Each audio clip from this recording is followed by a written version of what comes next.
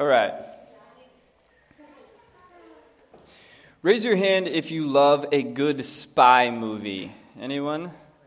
Yeah. There are very few genres that Hollywood loves more than spy thrillers.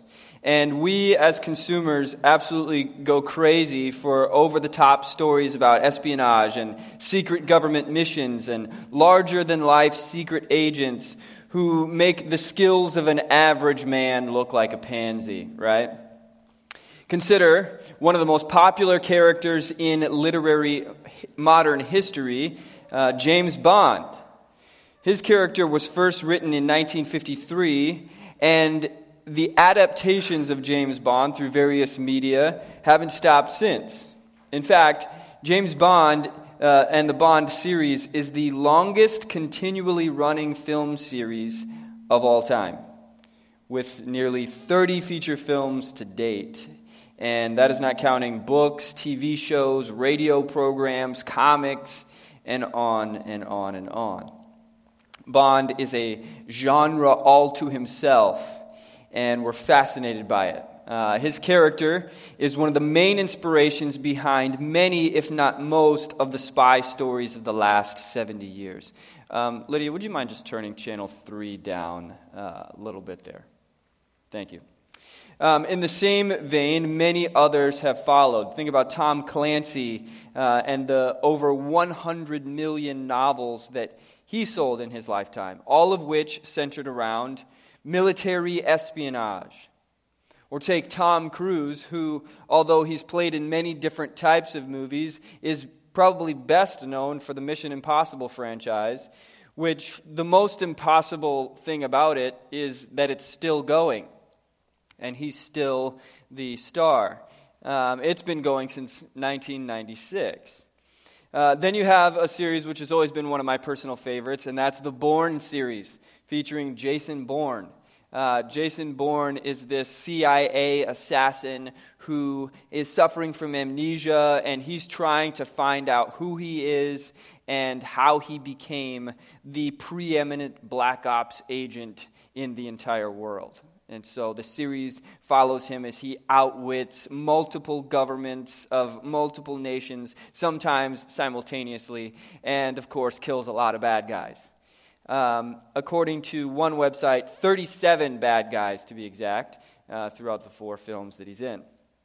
Then you throw in series like the Triple X series with Vin Diesel, the Jack Ryan franchise, Pink Panther, Austin Powers, and for the little guys, Spy Kids. Moral of the story is we absolutely love spy movies. We love them. Thus, it should come as no surprise that in 2015, one of the most popular movies of the entire year was a movie titled simply Spy. The movie begins with some James Bond-esque heroes, played by Jude Law and Jason Statham.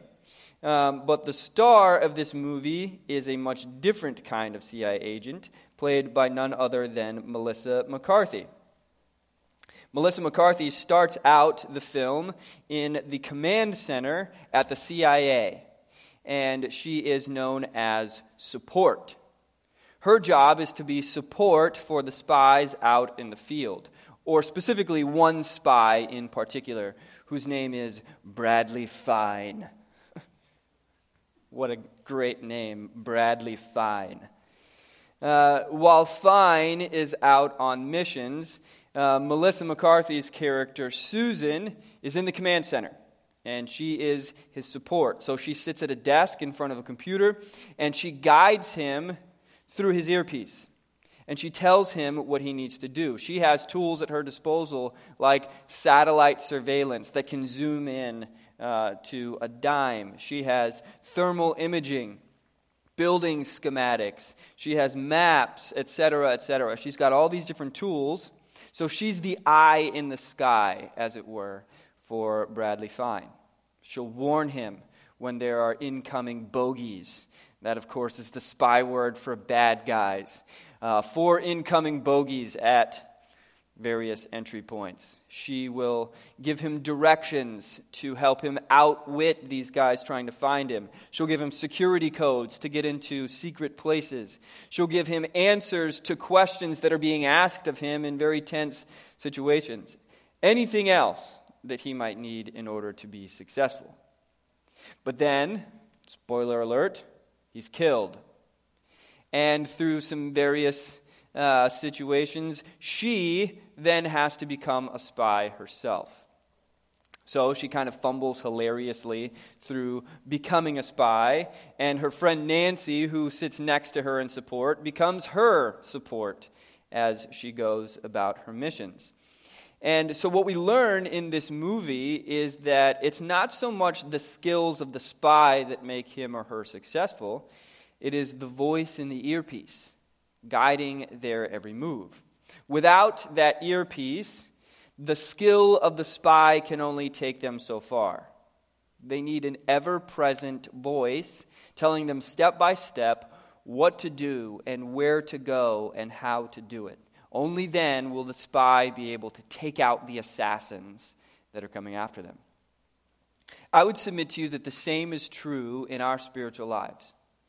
That the only way for us to live according to the Bible, the only way for us to defeat the enemies that are coming up against us, the only way to navigate the minefield of life is the guiding voice in the earpiece. None other than the Holy Spirit. We're working our way through this series called The Opposite of Epic.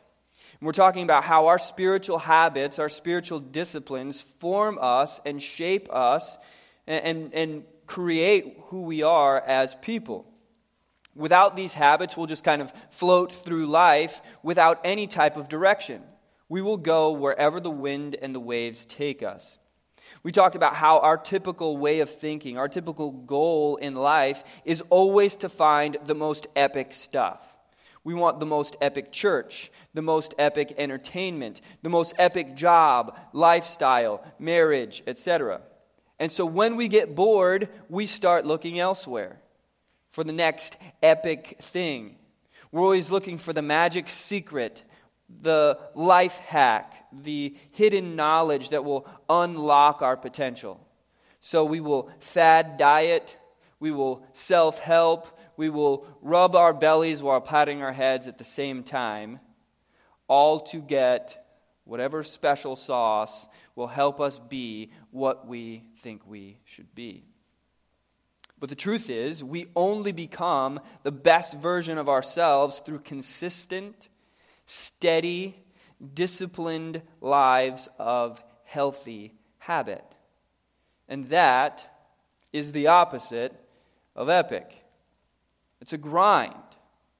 I was struck earlier this week by the words of one of the Notre Dame football players in this week's Bible study. He said, "We work for months and months to get the most out of a few plays. And we love those plays, but we don't love the grind it took to get there. We have to start loving the grind." The grind isn't epic, but the grind is what makes the epic possible. So the purpose of this series is to get us in the habit of the daily grind and to come to love that grind. Coming to a place where we love the process, not just the results. So last week we talked about the first spiritual discipline, which is daily study and meditation in God's Word. We talked about the importance of engaging the head as well as the heart and why both of those are necessary. And in that message, I challenged you to find a battle buddy and together to start pursuing the habit of deep time in the Bible every day. One of the specific challenges that I threw out there last week that I'll remind you of again is Scripture before phone. Letting the Bible be the first thing that you read in the morning. Not the news, not social media or email or text messages. Whatever time you get up, start the day with the Bible, even if it's just one verse or one chapter or one psalm, whatever it might be. Scripture before phone. Later on this week, I'm going to put up a graphic on our Facebook page that kind of lays out these spiritual disciplines as a reminder. But hopefully some of you have begun to start putting that into practice. So today we're going to look at the second discipline in our series, and that is consistent prayer. And here's the big idea I want you to walk away with, if you're taking notes. An ongoing heart-to-heart connection with God in prayer is like staying connected to a power source. An ongoing heart-to-heart connection with God in prayer is like staying connected to a power source. It's almost like having a voice in your earpiece, guiding your every move, keeping you one step ahead of the enemy. There's a term that is sometimes used in Christian circles that, to be honest, feels sort of foreign to most of us. Perhaps in the context of an accountability relationship, a question that might be asked of you is, how's your prayer life? Perhaps some of you have heard that question before. How's your prayer life? And that term, prayer life, if we're being honest, kind of hits us weird. Because for most of us, having a prayer life is a foreign concept. For most of us, prayer is something that we do before meals or before we take a road trip to ask God for traveling mercies. It's something that we kind of throw in here or there. But would we be able to describe it as a prayer life? My hope is that we will begin to get that far. So, turn in your Bibles to Ephesians chapter 6. Ephesians chapter 6, and we'll be looking at verses 10 through 20. Ephesians 6, verses 10 through 20. Paul is speaking, writing to the church in Ephesus, and talking about spiritual warfare. This is a passage that most of us have probably heard, describing the armor of God. Beginning in verse 10, "Finally, be strong in the Lord and in the strength of his might. Put on the whole armor of God, that you may be able to stand against the schemes of the devil. For we do not wrestle against flesh and blood, but against the rulers, against the authorities, against the cosmic powers over this present darkness, against the spiritual forces of evil in the heavenly places.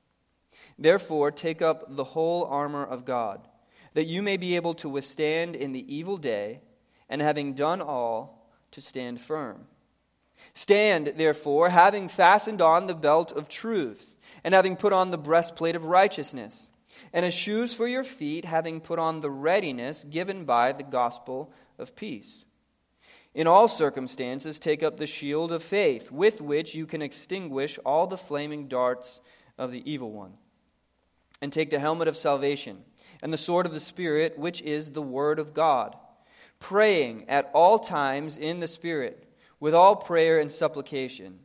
To that end, keep alert with all perseverance, making supplication for all the saints. And also for me, that words may be given to me in opening my mouth boldly to proclaim the mystery of the gospel, for which I am an ambassador in chains, that I may declare it boldly as I ought to speak." So let's jump right in. Point number 1.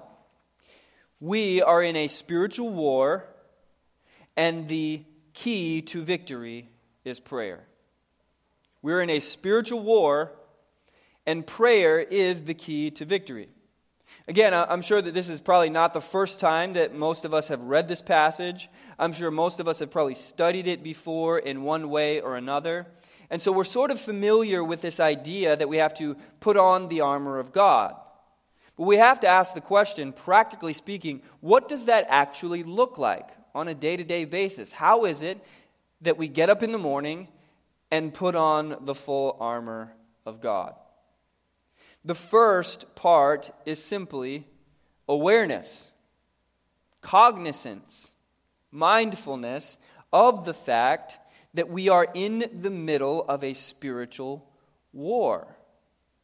Most of the time, we are so focused on whatever it is that we're doing that day, on the tasks at hand, on the to-do list, on the habits that we have in our lives, whether we realize them or not, that we're not even cognizant of the fact that we are in a spiritual war.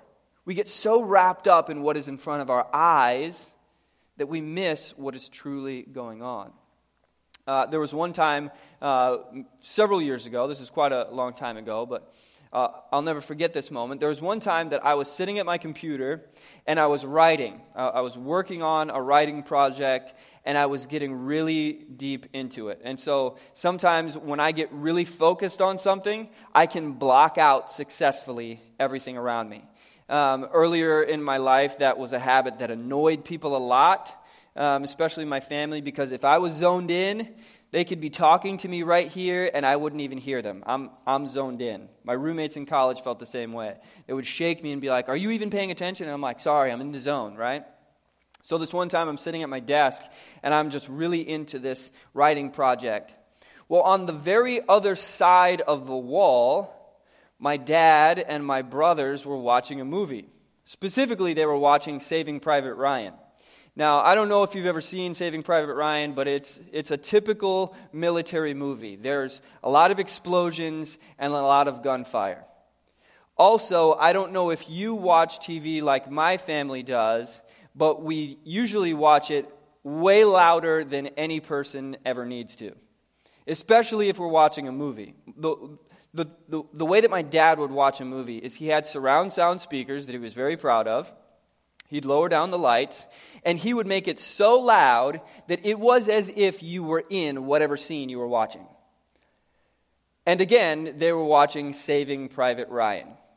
So, the living room sounded like a live look at a war zone. Okay, the explosions were almost at the same decibel level as actual explosions. The gunfire, same thing. We lived on several acres by ourselves, which is a good thing because if we had neighbors near us, they probably would have called the cops. There's a lot of gunshots. We don't know what's going on. That's how loud they were watching this movie. But I was so focused on what I was writing, I didn't even hear it. I was completely unaware of what was going on just the other side of the wall. Even though it was a war zone just feet away from me, all I was thinking about was what was right in front of me. That is how we often are in terms of the spiritual war that is going on. This passage tells us that we are in a war against spiritual forces. And one of the greatest tools that the enemy has at his disposal is to get us to be oblivious of the war that we're in. To get us to a point where we're so oblivious to what's actually happening. We're blind to the forces that we're up against. And in a war where you don't even know that the war is happening, you lose. Furthermore, we get so focused on flesh and blood, right? We often vilify people so much. We say things like, life would be so easy if it wasn't for all the people. But this passage reminds us that our war, our battle, is not against flesh and blood. It says we do not wrestle against flesh and blood, but against the rulers, against the authorities, against cosmic powers over this present darkness, against the spiritual forces of evil in the heavenly places. Every single day we are in a war against spiritual forces. There is an enemy army of assassins, and every moment of every day they are waging war against us with weapons like temptation and discouragement and doubt, fear and anger and pride and so many other things. And the easiest way for them to win is to have us fighting against the wrong enemy, flesh and blood, to try to make this battle a physical battle when we ought to be fighting it spiritually. So we have to be aware of what we're up against. So once we have that awareness, that we're in a spiritual war, and that it's not against flesh and blood, this passage tells us that there are tools for warfare that we're given. It tells us that in order to win the war, we have to put on the full armor and stand against the schemes of the devil. But here's what I want you to consider. Prayer is connected to every one of the elements of the armor. Prayer is how we put it on, because it is the Holy Spirit that enables us to use these spiritual tools. And prayer is how we engage the Holy Spirit. So, the first tool that's in this passage, it says, the belt of truth. He says, therefore, take up the whole armor of God, that you may be able to withstand in the evil day, and having done all, to stand firm. Stand, therefore, having fastened on the belt of truth. So, each one of these different elements of the armor has a function. It has a purpose. And the purpose of a belt is to hold everything together. Back in those days, they would wear cloaks. They didn't have pants and t-shirts like we have now. It was robes. And so the robe that they were wearing and anything on top of it was all held together with a belt. If they would have to run somewhere, they'd pick up the bottom of their cloak and they'd tuck it into their belt so that they could move quickly. The belt was what held them all together. And so in this passage it tells us that truth is that belt that holds all things together. So how is it that we can access the belt of truth? How is it that we can wrap everything together and hold everything together with truth? Through the Holy Spirit. Because we learn in Scripture that it is the Holy Spirit that reminds us of the truth of God's Word. You don't have to turn there, but in John chapter 14, Jesus is speaking. In verse 26, he says, the Helper, the Holy Spirit, whom the Father will send in my name, he will teach you all things and bring to your remembrance all that I have said to you. Then again in chapter 16, verse 23, Jesus speaking again says, in that day you will ask nothing of me. Truly, truly, I say to you, whatever you ask of the Father in my name, he will give it to you. This is the wrong verse. Why do I have the wrong verse in my notes? Oh, that is embarrassing. That's what happens sometimes, huh? There is a correct verse that's somewhere in this chapter, perhaps you can find it, that speaking about the Holy Spirit, he says, he will remind you of all truth. The Holy Spirit will guide you into all truth. And so, if we're going to be held together by the belt of truth, if all things will be wrapped together with that, we need the Holy Spirit to remind us of the things that Jesus said. We need the Holy Spirit to remind us of what the truth of God's Word actually is, to call those things to mind, to bring them to the forefront in our moment of need. The Holy Spirit does that. Second, in our passage, after the belt of truth, it says, having put on the breastplate of righteousness. What is the function of a breastplate? To protect the vital organs, specifically to protect the heart. And the Holy Spirit, the Word tells us, is what protects our heart with the seal of salvation. Just one page earlier here in Ephesians, in chapter 1, verses 12 through 14, Paul says, in him we've obtained an inheritance, having been predestined according to the purpose of him who works all things according to the counsel of his will, so that we who were the first to hope in Christ may be the praise of his glory. In him also, when you heard the word of truth, the gospel of your salvation, believed in him, were sealed with the promised Holy Spirit, who is the guarantee of our inheritance until we acquire possession of it to the praise of his glory.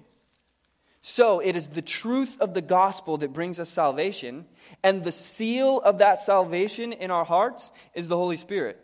He is the guarantor. He is the deposit. He is what God has placed on our hearts until we are glorified in heaven. So when we're here in the middle of the battle and we need the gospel, what is the seal of the gospel on our hearts?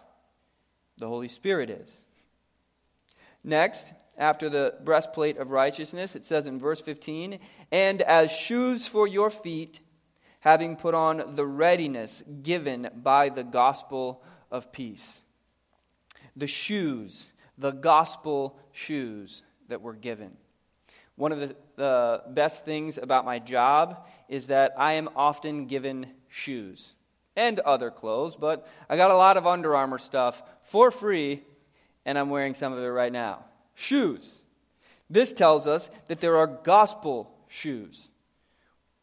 Well, what is the meaning of having gospel shoes? It means that we are bringing something to the people. We are message bearers. The readiness given by the gospel of peace. It means that we are sent out with the message of the gospel. Not just that we're sealed with the gospel, but we're also sent with the gospel. And it is the Holy Spirit that gives us the power to be gospel messengers. Acts chapter 1, verse 8 tells us this. Jesus, speaking to his disciples just before the ascension, is promising them that they will not be alone. And so he says to them in Acts 1:8, "You will receive power when the Holy Spirit has come upon you, and you will be my witnesses in Jerusalem and in all Judea and Samaria and to the ends of the earth." So Jesus says, I have a mission for all of you that you're going to be my messengers. You're going to be the ones that bear the gospel. You're going to bring it to the people. And the only way that you're going to be able to do that is through the power of the Holy Spirit. You will receive power when the Holy Spirit comes. And through that power, you become messengers. Next, he talks about the shield of faith. He says, in all circumstances, take up the shield of faith, with which you can extinguish all the flaming darts of the evil one. So not only are we wearing armor, we're also carrying a shield. That shield has the purpose of blocking flaming arrows. If you've ever watched any movies that are set in like the Middle Ages and there's war scenes, sometimes you'll see guys who are archers light up an arrow before shooting it at a target. The purpose is to set it on fire. It's not just a wound, it is a wound that burns. And we learn that the enemy is shooting those types of burning arrows at our hearts, at our minds. And we've been given a shield. That shield is faith. Well, Romans chapter 8 tells us that it is the Holy Spirit that gives us that faith through connecting our hearts with God. Romans chapter 8, beginning in verse 26, likewise the Spirit helps us in our weakness. For we do not know what to pray as we ought, but the Spirit himself intercedes for us with groanings too deep for words. And he who searches hearts knows what is in the mind of the Spirit, because the Spirit intercedes for the saints according to the will of God. It is the Holy Spirit that gives us a shield by connecting my heart to God's. Next, in a similar way, he talks about the helmet of salvation. After the shield of faith, it says in verse 17, take the helmet of salvation. What is the purpose of a helmet? To protect your head. In a spiritual sense, what does that mean? It means to protect the mind. And Scripture tells us that it is the Holy Spirit that guides our thoughts and helps us to understand the mind of God. 1 Corinthians chapter 2. Verses 9 through 12, Paul, writing to the church in Corinth, says this: what no eye has seen, nor ear heard, nor the heart of man imagined, what God has prepared for those who love him. These things God has revealed to us through the Spirit. For the Spirit searches everything, even the depths of God. For who knows a person's thoughts except the spirit of that person which is in him? So also no one comprehends the thoughts of God except the Spirit of God. Now we have received not the spirit of the world, but the Spirit who is from God, that we might understand the things freely given to us by God. And we impart this in words not taught by human wisdom, but taught by the Spirit, interpreting spiritual truths to those who are spiritual. The natural person does not accept the things of the Spirit of God, for they're folly to him, and he's not able to understand them because they are spiritually discerned. But the spiritual person judges all things, and is himself to be judged by no one. For who has understood the mind of the Lord so as to instruct him? But we have the mind of Christ. So it is the Holy Spirit that gives us the mind of Christ. Next, we have the sword of the Spirit. Verse 17, take the helmet of salvation and the sword of the Spirit, which is the Word of God. Now, you've probably noticed before in studying this passage that out of all the elements given, there is only one offensive weapon, and that's the sword. Everything mentioned prior to this is defensive. We have a helmet to protect our minds. We have a shield to block out arrows. We have a breastplate to protect our chest. We're only given one weapon. That one weapon is the sword of the Spirit, which is the Word of God. And how do we wield that sword? How do we use that weapon, which is the Bible? As I'm sure you've already guessed, the Holy Spirit. Because the Holy Spirit is the one who calls it to mind for us. Remember again John 14:26 that we looked at, where Jesus said, "When I send the Helper, He will call to mind the things that I have said." The Holy Spirit is the one who will bring Scripture to our memory. He's the one that will put it in the forefront of our mind. As we study, like we talked about last week, remember one of the things that we talked about last week was studying and meditating, and it's like building a log pile for the winter. Every single day we're putting more logs on the pile, so that when the cold comes, we can grab a log and put it in the flame and keep us warm. As we study the Word and as we pile that up in our hearts, it is the Holy Spirit that allows us to grab a log and put it in the fire in our time of need. Scripture is brought to mind by the Spirit. Furthermore, the Bible itself is the result of the working of the Holy Spirit because He guided its writing in the first place. We learn this in 2 Peter chapter 1, verse 21, where it says, "Knowing this, first of all, no prophecy of Scripture comes from someone's own interpretation. For no prophecy was ever produced by the will of man, but men spoke from God as they were carried along by the Holy Spirit." So not only does the Holy Spirit bring the Word to mind, the Holy Spirit is the one who guided its writing in the first place. So in every step of this, it is the Holy Spirit that does everything on our behalf, that enables us to access these things. And how do we access the Holy Spirit? Prayer. Prayer is accessing these things. Without prayer, we leave all of these benefits unused. So, in every sense of the spiritual battle, the Holy Spirit enables us to do all things. In every sense, He is the earpiece. The voice in the earpiece of the soul. So when we think about prayer, we need to understand that prayer is not just spouting off a list of requests. Lord, these are the things that I need. Oh, by the way, thank you for those other things. Those are part of it, absolutely. Those are a part of prayer. You may have heard the acronym ACTS, A-C-T-S. And that's a form of prayer where we're going through these various steps. A stands for adoration. C stands for confession. T stands for thanksgiving. And S stands for supplication. These are forms of prayer, and that's important. But we also need to understand that prayer is not just following these categories. Prayer means that we go to the Holy Spirit for access to these spiritual benefits. These are all essential pieces of prayer that give us victory in the war. Point number 2, communication must never be finished. Communication must never be finished. Look at verse 18 in this passage. He says, praying at all times in the Spirit. Praying at all times in the Spirit, with all prayer and supplication. What does that mean to pray at all times? In 1 Thessalonians 5:17, Paul puts it this way, pray without ceasing. Never stop praying. What does that even look like? It might conjure up an image in your mind where you are on your knees with your hands folded and your eyes closed 24 hours a day.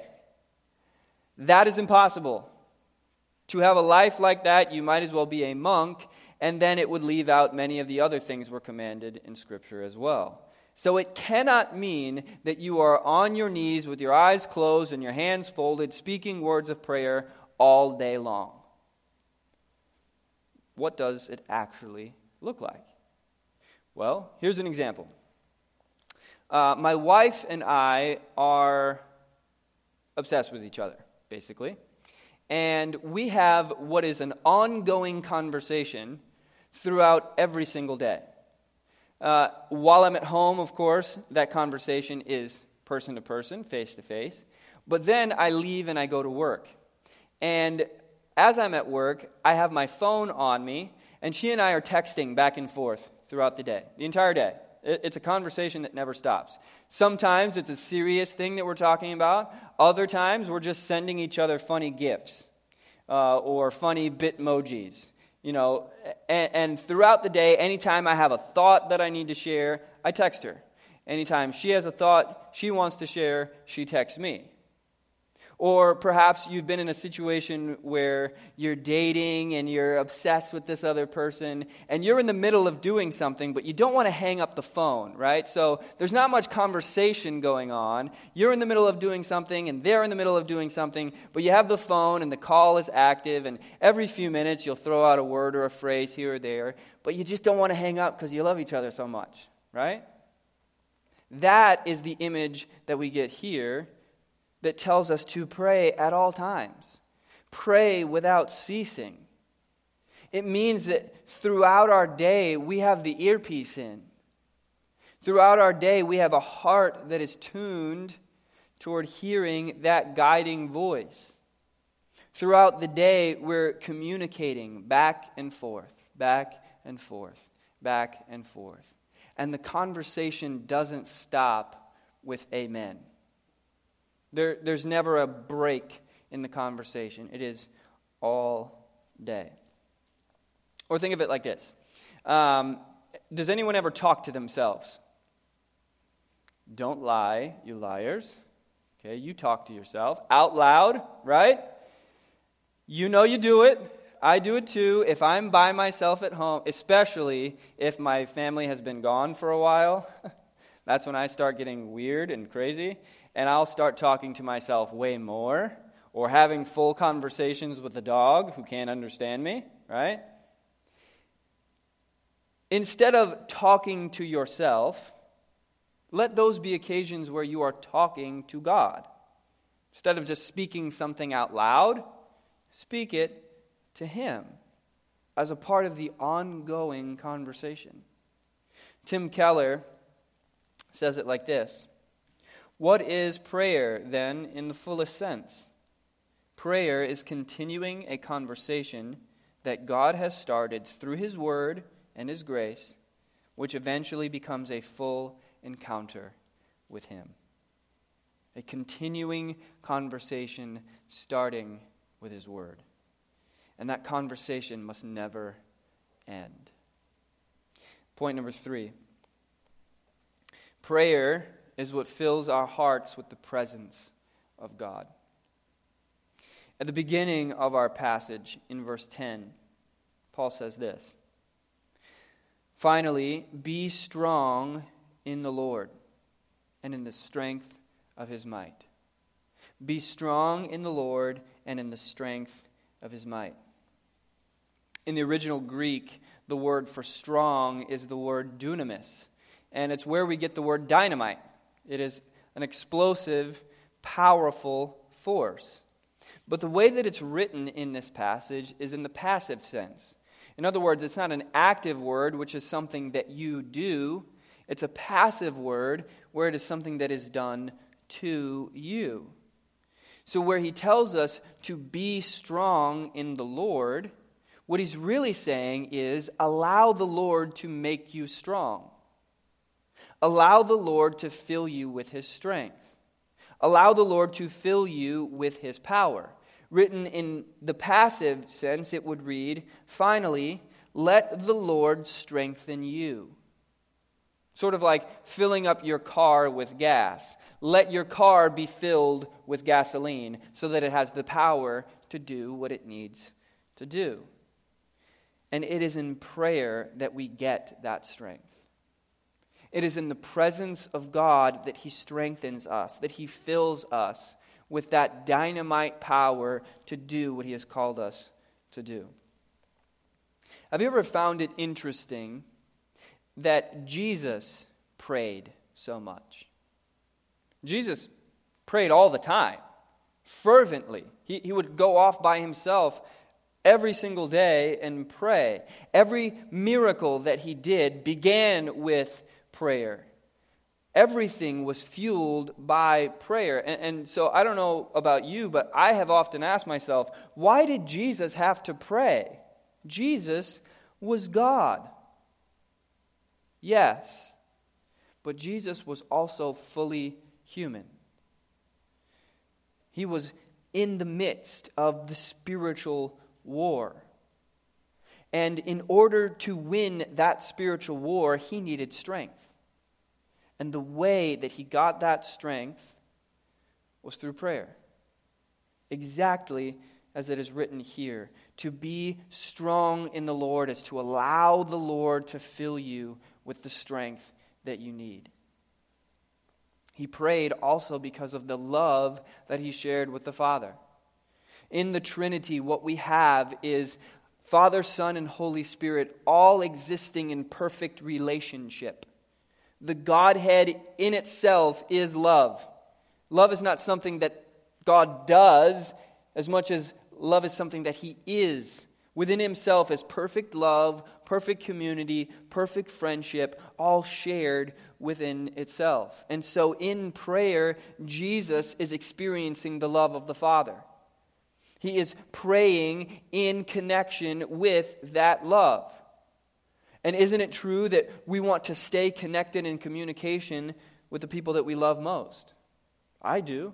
I just told you about how my wife and I obsessively text each other all day long. Jesus prayed all the time, in every occasion of life. So ask yourself this question.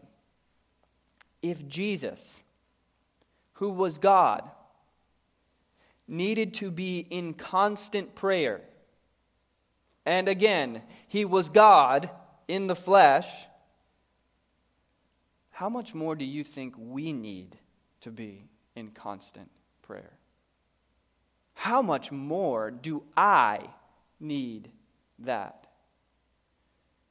But Scripture tells us very clearly that the same Spirit who raised Christ is now in me.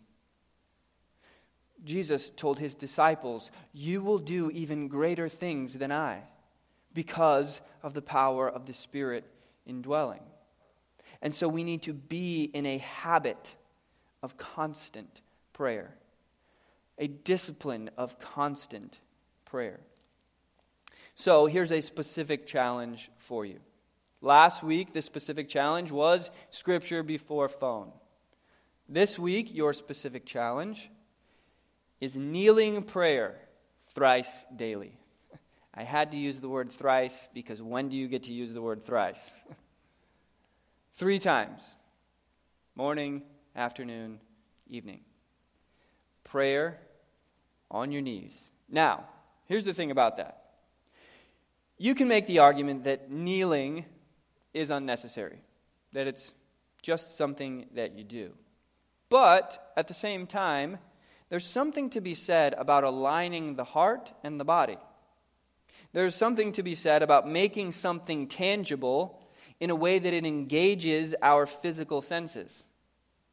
And so, if we begin our day by pulling out the Word, kneeling by the side of our bed or wherever, and praying, and then in the middle of the day we do that again, at the end of the day we do that again, there's going to be a habit of constant connection with God. I've been trying for the last 3 weeks since we started this series to institute these habits. And so at the beginning of the day, before I do anything else, I'll go downstairs into our office where we have our guest bed, and I'll kneel at the side of that bed and I'll pray. And then I'll open the Bible and I'll read as I'm making coffee. Okay, it's a practice called habit stacking, if you're familiar with that. Habit stacking means you have existing habits in your life, and you stack a new habit on top of it to help you continue to do it. So, I'm in the habit of making coffee first thing in the morning. If I don't, my wife will kill me. It's that simple. So, when I go downstairs to make coffee, then I go into the office and I pray, and I start to read the Word. And this has made a tremendous difference in my life. It really, truly has. The connection that I have with the Lord has been so wonderful, and it's changed my perspective. It's changed how I battle sin. It's changed how I face the day. So, kneeling, prayer, thrice daily. Before we close, I do have a final request of you. We read in chapter 6, verses 19 and 20, that Paul actually makes a prayer request here of the church in Ephesus. After telling them to pray in the Spirit at all times with all prayer and supplication, to make supplication for all the saints, and supplication is just praying on behalf of someone. Verse 19, he says, "And also for me, that words may be given to me in opening my mouth boldly to proclaim the mystery of the gospel, for which I am an ambassador in chains, that I may declare it boldly as I ought to speak." Paul speaks this prayer request as a leader in the church. He himself planted this church. He is bearing the burden of being the spiritual leader over a lot of people. And Paul knew he needed strength in order to do that. Paul knew that he needed protection. He needed guidance. He needed that voice to always be in his earpiece. And he knew that it wasn't enough for him to just be praying for himself. So he asks the saints, "Will you please pray on my behalf?"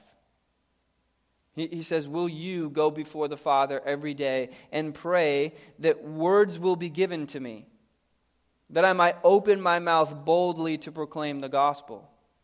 A gospel that has put him in chains, but the gospel that he loves and wants to declare boldly as he ought. So my closing request to you is to please pray for me, that I might carry out this mission, not only here, but in every place of ministry that the Lord has put me. That the Lord might open up opportunities for gospel conversation. That the Lord might set divine appointments where people are coming to me and I might be able to give them the truth of the gospel. Where I might say the things that God wants me to say and not give them just my own thoughts. People don't need me. They need Jesus. People need the truth of Scripture. Please pray for me that is what I'll be able to give them. Let us now close in prayer. God, thank you so much for the truth of your word. Thank you for the work of the Holy Spirit, for the role that he has in every moment of our lives, giving us everything that we need for life and godliness. Lord, I pray that you would help each one of us to build the habit of constant prayer. That you would help each one of us to daily come before you, moment by moment, through every decision, through every struggle, through every celebration, that we would bring our hearts back to you. That we would never hang up. That amen would just be a small break in the conversation that is continuing on all day long. Lord, help us to be people of habit. Help us to be people of discipline. Help us to love the grind and the process as much as the result.